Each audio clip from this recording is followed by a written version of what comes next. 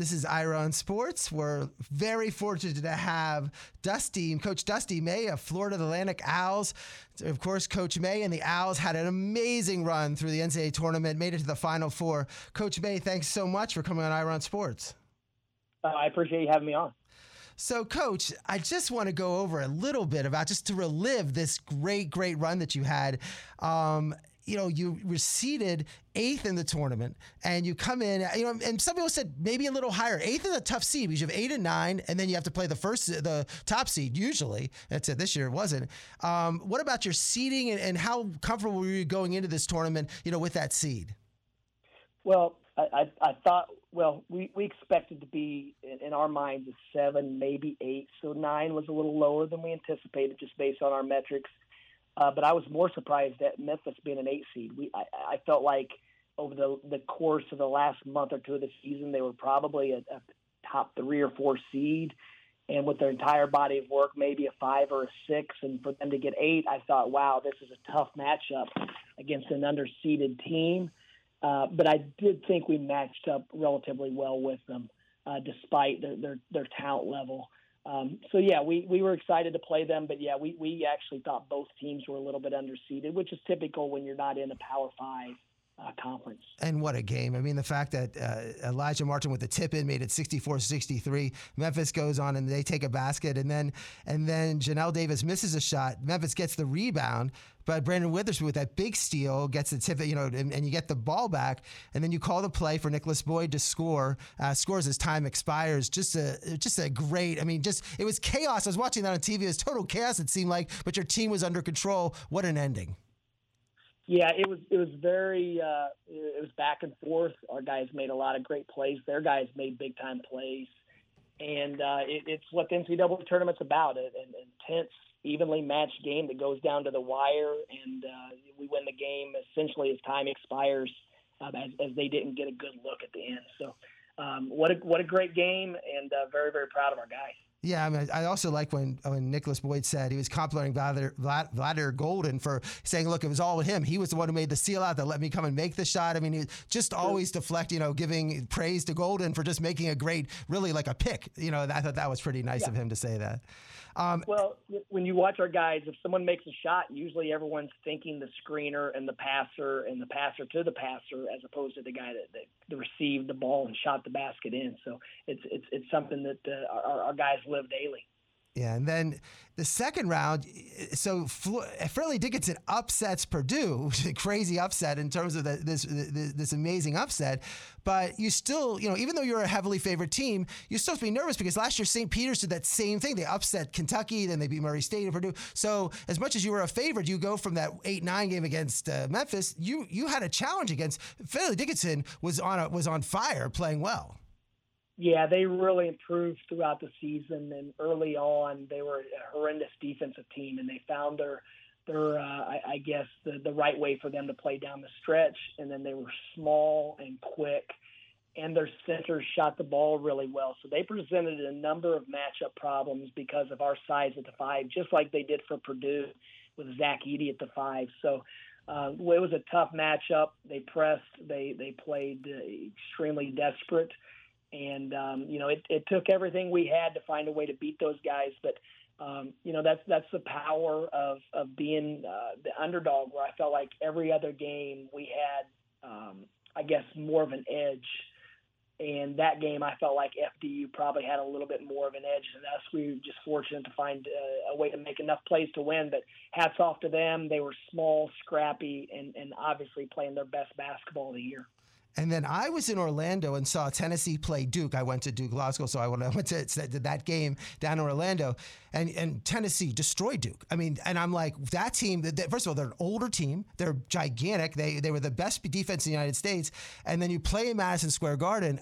What a challenge for your team. And to come out and actually, you're down at halftime, 27-22, but to come out in that second half and just blow them out is just, not really blow them out, but just take that lead and score against them was very impressive.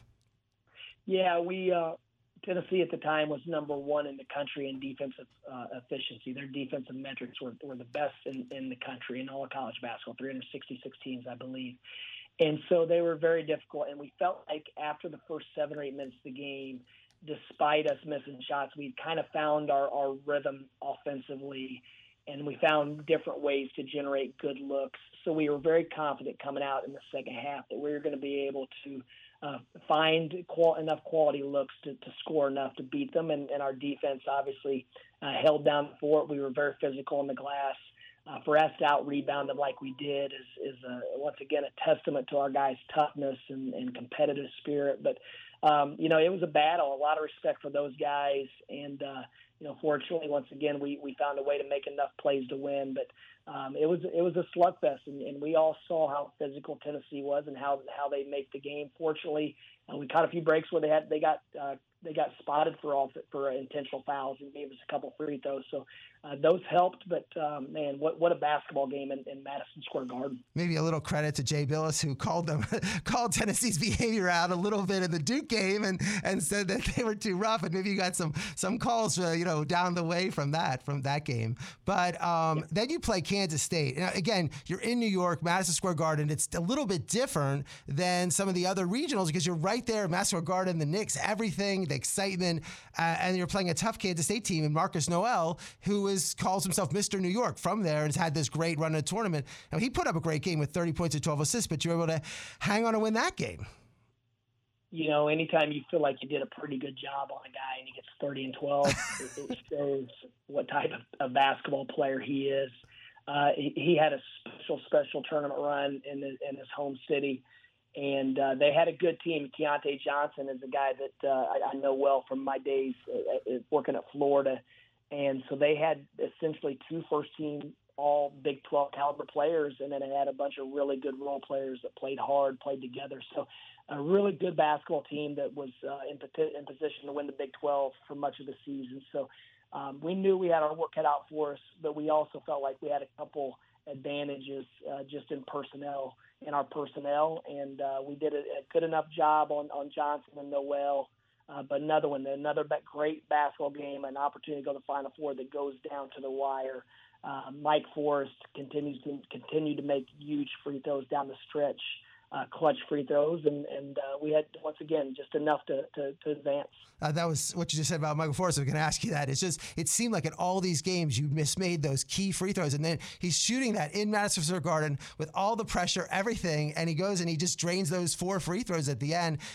Just tremendous in terms of, but it was not just in that game with the free throws. Throughout the whole tournament, you just seemed to make always those clutch free throws, and not just one player, all the players did. Absolutely. Our guys showed great courage. They weren't afraid of failure. They weren't afraid of the moment, and they continued to make timely shots, and that included the free throws. So, part of our job is to help these guys respond under pressure in the most stressful situations. And because of our practice habits and because of the preparation our guys put into the game and their sport, they were able to really make the plays in the biggest moments, and that's not easy to do. So then we go to Houston, and it was a great scene there in Houston. I mean, I was there; it was awesome. But I loved your comments. Kept saying, "Look, our players are grounded. We're here. This is a business trip. We're looking and we're enjoying it, but we're here to win." You felt playing a team like San Diego State. I mean, Brian Dutcher is a great coach. It seems that you seem to have a good relationship with him. I thought, and of course, one of the games for the ages in terms of one of the best Final Four games I've ever seen between you guys and San Diego State. Yeah, obviously a lot of respect for the program. It was almost like we were playing ourselves. They were older, they were physical, they were strong, they were tough, and they were extremely together and unselfish. And those are the traits that I thought were very similar to our team. They played 9 players. Most teams play 7 or 8. So our depth was an advantage almost every other game all season. That game, it was probably neutralized. And it was 2 evenly matched, similar teams. And unfortunately for us, they had the ball last and made a huge play. But once again, in that environment, our guys, Giancarlo Rosado and Elijah Martin, had 2 of their better games of the year. And once again, to be able to perform on that stage in front of that many people live and on television is something that prepares our guys for life well past basketball, where they're going to be able to produce. And And, you know, I'm always trying to figure out ways to inspire our guys to be better. When you look at the number of CEOs of Fortune 500 companies and small businesses, a lot of them are former college athletes because they know how to deal with that stress and pressure, and not only deal with it, but also respond well to it and live in the moment. So our guys, they had a lot of important life lessons they were learning through this process. I mean, the Final Four is crazy. You never play in a stadium with 70,000 people and 80,000. It's just, and it's enormous, and how they set it out in terms of where they put so it's just completely different than normal basketball. I mean, and we're watching the NBA playoffs and NBA finals. They're not playing in stadiums like this. So to actually go in there and perform in a completely different, crazy environment, you must be so proud of your team and how they in that game. Mesmerized at how they were during the game, before the game, after the game. They just really represented our university, our community, their families. They represented everyone that they're associated with at such a high level in a professional manner that couldn't be more proud and excited to hopefully make a run at Phoenix next year. So we're looking now. We're going to turn the page a little bit to next year. You're going to be in a new conference, the American Conference, which is a step up. Even though Conference USA has some good teams, American Conference is very good. So that's going to be a different challenge for you. You're going to be seeing different teams that you haven't seen before, and it'll be exciting, I guess, for your players. Yeah, it's almost like we took a new job, or it's almost like they transferred with all their teammates and brothers with them, because we're going to see so many new teams, new cities, new arenas. So, and then obviously our pre-conference schedule changes every year, so it does almost feel like we're at a new job now. And so it kind of keeps everything fresh and whatnot. And obviously we have a lot of work to do with scouting and learning our new opponents. But with the transfer portal and the revolving rosters, I don't know if you could even start preparing until just before the game because there's so much turnover on just about every roster. Every roster but yours. Now, I might be saying this incorrectly, but there's 363 Division I schools. Only 5 of them did not lose a player in the transfer portal, and one was you, which is pretty impressive. Yeah, very impressive. And, I think that a lot of times people, coaches, players, they don't really value each other as much as our guys do. I think there's a really great mutual respect amongst our players and coaches, and we all really enjoy the relationships and bonds we've been able to create together. And it's not easy or common to have 25 or 30, however many people in our travel party, like-minded people that are all unselfish, all extremely hardworking, but most importantly, concerned with each other's success as well. So it's a special, special group, and I don't think any of us wanted to mess that up because of things that we're chasing outside of the purity of the game and the relationships and what we've been able to do together. Oh, I know. I mean, Michael Forrest is a senior, so he's graduated, so he left. But there are players in your program that were starters when the year started that became, in the rotation, but still second-team players. Everyone's assumed that, they'll transfer out. They'll go somewhere different. I mean, that's how college basketball is now. Just so amazing that everyone has decided to come back, even the people that are not, that fell out of that starting rotation. It's just it's a tour de force for your team and I guess for your motivation coming back this year to try to get to Phoenix and win the extra 2 games. Yeah, there's 13 scholarship players, and most programs play with a 7 or 8 man rotation. We play with a 9. So there was 4 scholarship players that were out of the rotation last year, and it's difficult to stay ready, to continue to work and prepare like you're a starter if you're not getting into the games. And so our staff, we're very intentional to spend time with those guys, and the development piece is extremely important. And what we've come to find is if players enjoy their experience and they do feel like they're getting better, they'll usually wait their turn a little bit longer than they would if they're not improving and the relationship's not extremely strong and they don't have faith that it's going to happen for them at some point. But we also we remind our players a lot that this year we played 39 games. In a normal year, you play 32 to 35. And if our happiness is derived on 35 nights out of the year, then it's going to be a tough existence in this sport because you're not going to play well every night. Things aren't going to go well for you. So you're looking at probably 330 to 340 days marginal happiness if you're only going to be happy when you play and play well. So we try to enjoy practice. We try to enjoy workouts, just the day-to-day business that we do.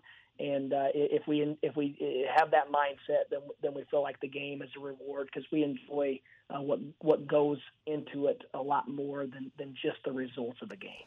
And the challenge you have for this year is that last year you were picked 5th in the Conference USA, sort of came out of nowhere, even though you felt you were developing that in good shape. But this year you're in, seems like everybody's top 10, some as high as 5 and 6. How do you keep the focus? I mean, how, again, like I point back to North Carolina a couple years ago when they made it to the final game and I was like, okay, they're bringing everybody back. They're going to be the favorite and then they don't even make the tournament. So it's not just like we have the same guys. It's like we have to improve and get better. It must be, are you calling Hubert Davis or what are you doing in terms of getting this team, putting, last year behind and building upon that, but going forward for this year?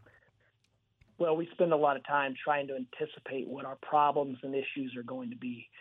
Every team, every organization, the Miami Heat, they were an 8 or 9 seed. They were a playing game, but they found solutions to their problems, and they continue to evolve. So for us, we're always trying to anticipate what are the issues going to be, and can we decide now how we're going to respond to those issues. And even you mentioned North Carolina, we're going to use them as an example going forward. We know their staff. We know some of the things that they didn't manage very well. And so we're going to be very aware of those issues while also anticipating the issues that pertain to us and our situation. So part of our job is to anticipate problems and then get out ahead of those problems. And if we're able to do that, then usually they're a lot easier to smooth over. But, it's one of those things where the resiliency of our group, the relationships have to be much stronger than the problems. And if they are, then we'll find ways to battle through adversity, to battle through a 2-game losing streak or 3-game losing streak, whatever the case, whatever the season throws at you, we'll be able to battle through it and play our best basketball when it really matters, which is March and April. Definitely. And now the schedule for next year, you're still coming into focus. I mean, I have friends who are in college basketball. I keep asking them, okay, when are you going to play? Like, Ira, your schedule, we don't finish it. It takes some time. It's not like the NFL. But I know that you have a tip-off classic in Boca Raton earlier in the year. Is there any other dates that maybe you've narrowed down in terms of finalized that have some other maybe non-conference schedules, teams that would come in? No, everything that's been released is what we have finalized. We're still working on adding 1 or 2 more games. But for the most part, it's done. We'll play Florida Gulf Coast. I believe we'll attempt to play FIU every year, home or away, because of proximity, and they've been a great rival, and we have a lot of respect for them. So there's some games like that we'll play. Albany's scheduled to play here. That might be postponed for 1 year. We're working with them on that. So there's still some different balls in the air, but it's getting closer and closer to being finished. And the MTE in Orlando is going to be great, playing 4 games on ESPN, the Barstool Classic event, the Hall of Fame Classic event. So we're getting into some pretty cool tournaments and classics now that we weren't able to get into in the past. That's just awesome. Well, Coach May, I know you're super busy. There's so much in South Florida. We have the hockey playing great, the Heat are playing great. You had a great time. This is just, hopefully it all feeds upon each other. And I'm just looking forward to next year. And I know you have lofty expectations, but it'd be great to see you guys back in the Final Four in Phoenix. Yeah, let's hope the Marlins get hot and make a run at it, and this will be a special sports year in South Florida. Oh, I saw that you threw the opening pitch out of a game, but I didn't see the pitch. They didn't show that. They showed that did you throw a strike for your first opening pitch? Well, if there was a batter that would swing at a ball in the dirt, it would have been a strike. Okay, maybe it was a curveball or anything. Well, that's great. So that's a lot of fun. I don't think the game ball, they give it to you when you leave. I don't think there's supposed to be a scuff on it, but for some reason there's a scuff on my ball. Well, that's good. Then that's what you probably have suppressed that video because I didn't get a chance to see it. But that's angles. Someone else put the overhead camera view on it from the boxes, and it showed where the pitch started and landed. And we considered putting out a cease and desist, but we decided against it. All right. Thanks so much, Coach, and good luck for the rest of the summer and getting into the fall. Thanks, Ira.